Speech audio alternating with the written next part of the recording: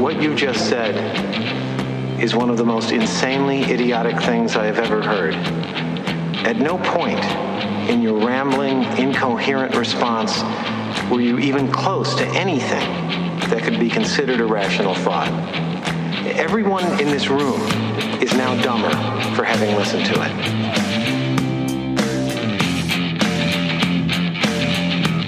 You don't know what that order is, Mr. Trash. I'd show you, but I'm too old.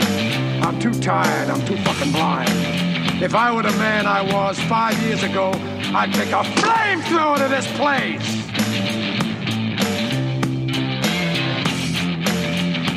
Do you understand the words that are coming out of my mouth?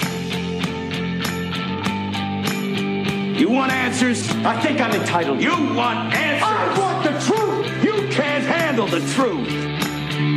In this topsy-turvy holiday season, the truth shall always set you free. This is Tim. This is Get Off My Lawn. The mad railings of a Gen Xer.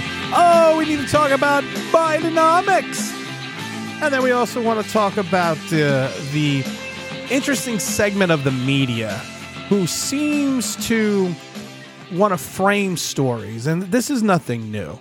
And evidently we're gonna start off on this first because the New York Times, the old gray lady, who's been around forever, has become this bastion of information that you really need to scrutinize repeatedly because of the fact that they seem to always be playing a narrative. There's always something going on with them that when you read their paper, you always have to take everything with a grain of salt because you know it's going to have that leftist spin. And now with everything that's going on in Israel, everything that's going on with Hamas, everything going on with Gaza, the ceasefire, everything else, the hostage exchange. Can we just talk about the hostage exchange for a minute? It's not a hostage exchange. I'm sorry. The people that Hamas took are hostages. They stole them from their homes. They murdered their families. They raped their daughters. They shot some of their children alive. They beheaded people, and they took them hostage. The people that they're exchanging them for, in reference to whom Israel is giving up, the majority of those people are what they refer to as convicted criminals. And these were people that were convicted, a large majority of them, by their own peers. People that are also Muslim, people that are Jewish. So we're exchanging people who have been convicted of crimes, and we're exchanging them for people who are actually taken hostage. And I think that really needs to be looked at and addressed sometimes. I think that's overlooked. Now, I have to laugh because, like I said, I was reading some New York Times articles and I was going back. And it's interesting that when you look at their headlines, when things happen in reference to what's going on right now between now the anti-Muslim the anti-Muslim rhetoric. Sorry, I just did it on the podcast. So my brain's still focused on something else. But you have that rhetoric. And it's funny because somehow that coincides with the anti-Jew movement right now that we're seeing quite prevalent in this country in certain areas, which is really kind of scary because it seems like these people kind of forgot what happened in Nazi Germany. I was reading, though, a headline in reference to a heinous crime in Chicago where a 6-year-old boy was fatally stabbed. And they're calling this an anti-Muslim attack. Now, the New York Times headline is this: 6-year-old boy fatally stabbed in anti-Muslim attack, authorities say. And then the byline underneath it is, officials say they consider the attack outside of Chicago a hate crime tied to fighting in Israel and Gaza. So you read that and you think to yourself, well, that is heinous. That is terrible. Because first of all, no one should be, you shouldn't be stabbing children, especially over something like this. It's happening somewhere else. There's just too many people that have just so much passion about this. And I don't want to say they have misdirected passion, but when you side with the terrorists and you think what they're doing or what they did was okay, we've said it before, there's something very wrong here. So you read that and you're like, well, okay, that's horrible. And then a couple days pass and there was an attack in Los Angeles in a suburb during a protest where a Jewish man died. Or actually, he didn't die. He was murdered. He was murdered. He was literally murdered by a pro-Palestinian protester. So you look at the New York Times article, And I love it. The headline is, Jewish man dies after altercation at dueling protests in California. And underneath that is, the episode occurred in a suburb outside of Los Angeles amid pro-Israel and pro-Palestinian demonstrations. Okay, they forget to mention that he was stabbed. And he was stabbed and murdered by a pro-Palestinian person. So I don't understand this. How does reporting change so differently between two stories that are almost identical, except for one being a Jewish man and the other one being a 6-year-old? The 6-year-old was killed in a hate crime, stabbed. We'll read it again. 6-year-old boy fatally stabbed in anti-Muslim attack. Authorities say. Officials say they consider the attack outside of a Chicago hate crime tied to the fighting in Israel and Gaza. Now, a Jewish man dies, and it's Jewish man dies after altercation at dueling protests in California. I love it. The episode, the murder, the hate crime, occurred in the suburbs outside of Los Angeles amid pro-Israel and pro-Palestinian demonstrations. I don't understand why the media has to pander to the left so much. They're almost like petulant children. Some people on the left. And I love it because you watch these people, you watch these protesters, and if you try to engage them in a conversation about exactly what's going on, they either walk away or literally just start screaming obscenities. Because of the fact that they don't know the facts. They don't know what's going on. They don't understand it. They don't understand. And I love it because the majority of them have the history of Israel completely wrong. Have the history of the Jewish communities completely wrong.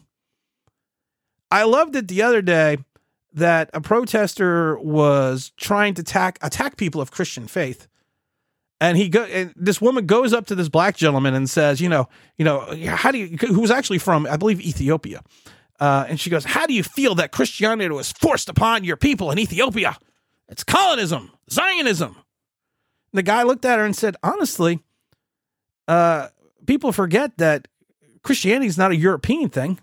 It actually started in Africa, in Ethiopia, centuries before it went to Europe. That the Bible, I believe it's the Ethiopian Bible, is older by thousands of years than the Catholic or Christian Bible.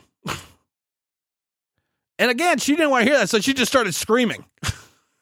The guy was actually very articulate about it. He explained it much better than I can. He's very articulate about it. But her defense was, I'm just going to scream obscenities and say you're a racist even though you're black. Then you had the Deadspin article about the little boy at the Kansas City Chiefs game. Now, of course, this kid, it's his team. The Chiefs are his team. So he wanted to support his team. He wanted to do everything. So he painted himself red and black on his face. And he has the war bonnet on, I guess you would call it. And so this reporter, we'll call him loosely a senior writer, took a picture of the kid just as he had his head turned and just showed the blackface. And basically said, the NFL needs to speak out against a Kansas City Chiefs fan in blackface, Native American headdress. That was the headline. And accused the boy of double downing on racism. Dun, dun, dun, we got him. And then I love it because then you see the picture of the kid. And half his face is painted red, half his face is painted black because that's the color of the Kansas City Chiefs. Now, you also have to remember that this guy, Phillips, who's the senior writer, he also slammed Holden's Native American headdresses and the tomahawk chop gesture that they use, claiming the boy found a way to hate black people and Native Americans at the same time. Da, da, da, we got this kid. We got this 7-year-old. We're just gonna go after him. But then again, like I said, the kid changed. The kid, you see the kid straight on. Half his face is red, half his face is black, and yes, he's wearing the Native American headdress. And then I love it now because he also took pictures with the Las Vegas Raiders cheerleaders, and everyone was loving it at the game. And they're still complaining about the fact, well, then it's not, well, he just stole the heritage of the Native Americans. Well, it turned out the kid happens to be Native American. Turns out he's also Native American. So, I mean, but don't worry, we're just going to keep reporting on it. And then this idiot said, this idiot Phillips doubles down on it and says, for the idiots who are treating this as some harmless act because the other side of his face was painted red, I could make the argument that makes it even worse, he wrote. Y'all are the ones who hate Mexicans, but wear sombreros on Cinco de Mayo. Listen, there's racism in this world. I'm not going to deny that. I come from a multicultural family. I'm in a multicultural marriage.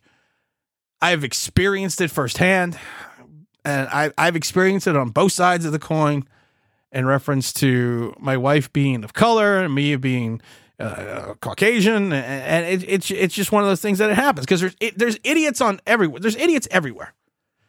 Everyone that thinks that there is not a nationality or a person or a religion that isn't racist against someone else, you're fooling yourself. But at the end of the day, in 2024, we've come a long way in race relations. We've come a long way. And sometimes people seem to look for or try to find racism where it isn't. So what they do is they create the racist and they create the hatred. We've had multitudes of stories over the last couple of years where racist claims are just made up.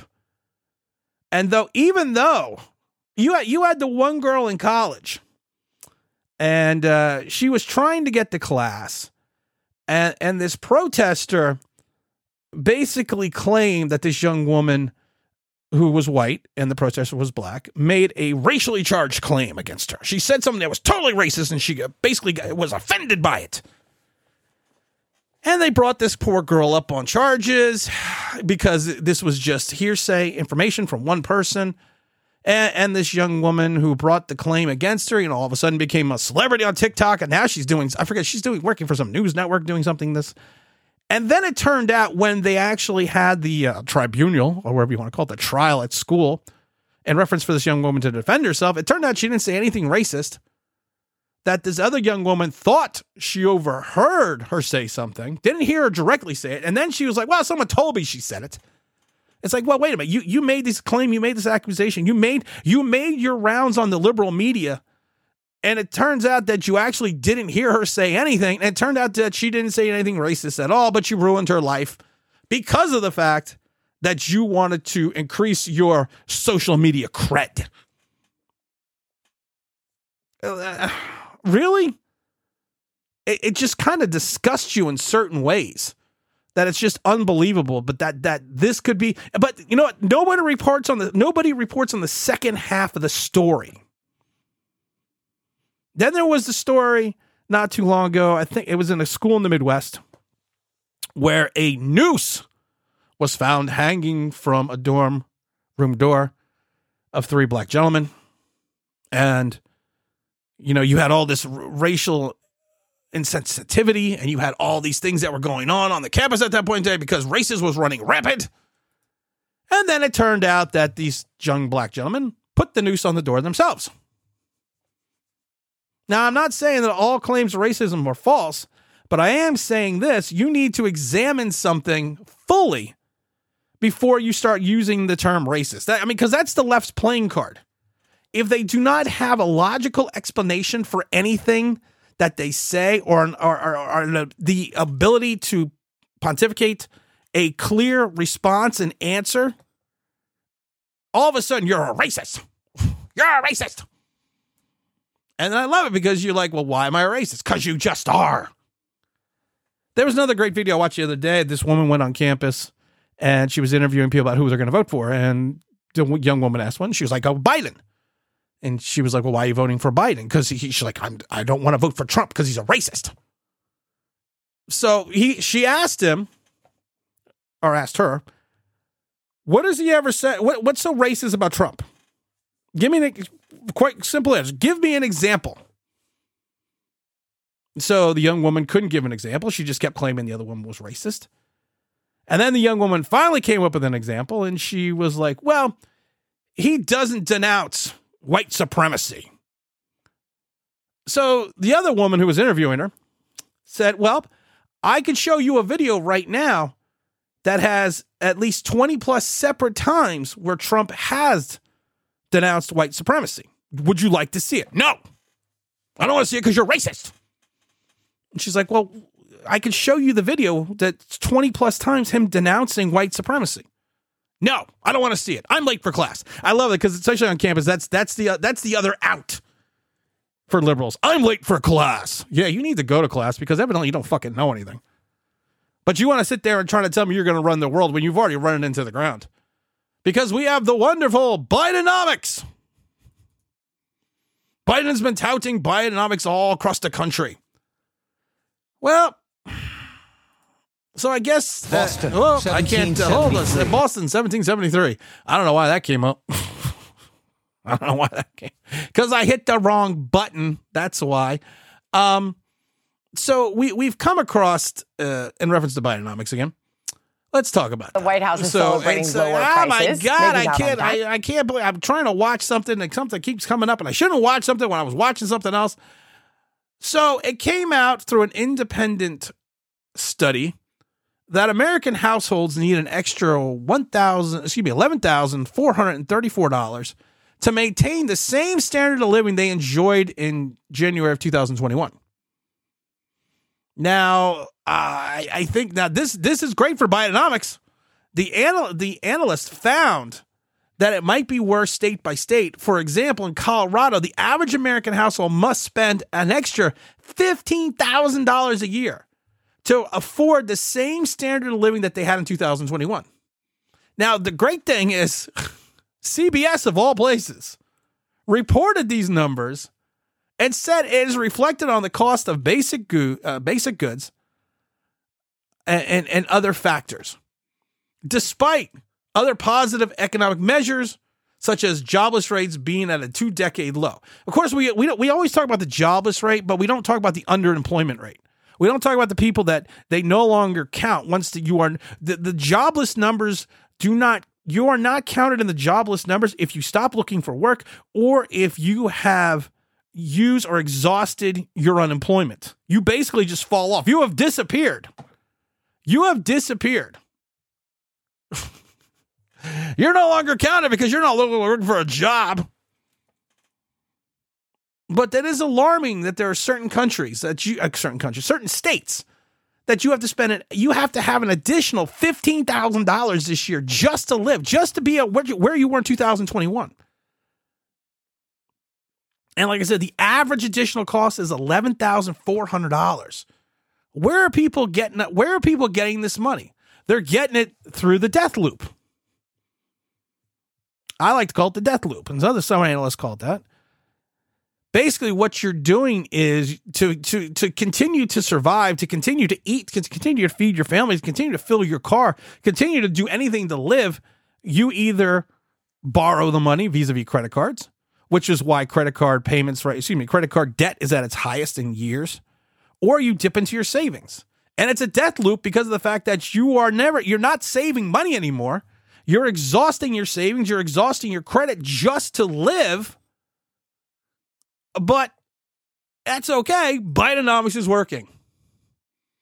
Then the other day, Biden announced an establishment at the White House Council on Supply Chain Resilience on Monday and has 30 new actions to help Americans get the products they need when they need them, reliable deliveries for businesses, strengthen our agricultural and food systems, and support good-paying union jobs. It's all about the union jobs now, too. It's all about the union jobs. But here's the problem. Where are you getting an extra $1,000? Where are people getting that extra $1,000 a month? Well, it's very easy. It's very easy. Like I said, credit card debt and dipping into their finances. Right now, Gallup found on a poll, I guess it was Tuesday of this week, that just 32% of Americans approve of handling of the economy. Yeah, because unilaterally, it's just crap. And the middle class, once again, is being crushed by the things that he is doing, the things that he is forcing. Now it's even to the point that people that believed in green energy are trying to tell him, yo, slow down because of the fact that your green energy policies are killing us. Oh, I found the clip about, I was talking earlier about the gentleman talking about the Bible. I found the clip. Hold on. I found this clip. Let me see if I can get this clip to play. I just found the clip. Said a bunch of white nationalists pushed Christianity down your throat. Christianity was in Africa before Europe. Whoa, did you hear that? Christianity was in Africa before Europe. Yeah, like Ethiopia. Go ahead, keep going, brother. The Ethiopian Bible is older than the King James. And thank you. That's exactly right. The argument that Christianity brought, that colonialism brought Christianity to Africa is completely wrong. Why is it completely wrong? Because Christianity was already in Africa before Europe. Christianity was in Africa before Europe. Everybody hear that? And one thing you need to know is that Christianity is not a European religion. Whoa, whoa, whoa. One more time. Real loud. Christianity is not a European religion. Man, you're awesome. Okay. But that guy who knew everything was just a racist. It happens to be black. But you know, I guess for the white American, you could be a racist and black at the same time. It's all right. I love it though also because Elizabeth Warren had an epiphany the other day on Obamacare's unintended consequences. Now, Warren didn't want to repeal Obamacare and advocated many times for Medicare for all, but is finally acknowledging that Obamacare has increased the healthcare prices and created unintentional consequences. I don't know, people, economists and people smarter than me basically said for a long time that Obamacare, when you do this, when this bill is enacted, it is basically going to increase prices. And we've talked about this before. I mean, we watched at one point in time our healthcare costs in reference to our contributions triple at one point in time for our company healthcare. But there's unintended consequences. What do you mean? But you get to keep your doctor. And I love it because, again, it's healthcare providers and insurers have exploited the situation, making a sky-high prescription drug costs and excessive corporate profits. Oh, really? It's the evil. It's the evil corporations that do everything. Dun, dun, dun. And I love it because she voted against, like I said, repealing Obamacare and pushed for Medicare for all when she ran for president in 2020. But don't worry, you get to keep your doctor. You're going to save like $1,600 a year on your medical costs. I'm still waiting for that check. Hopefully that check will come soon because I kind of need the money because evidently I need $11,400 more just to survive. But things are going so well here in the land of Bidenomics. Thank God that racist isn't president. We only had prosperity, even during the pandemic. But we don't want to talk about that because, as always, the truth shall always set you free. This is Tim. Let's get off my lawn. The mad ramblings of a Gen X. And I'm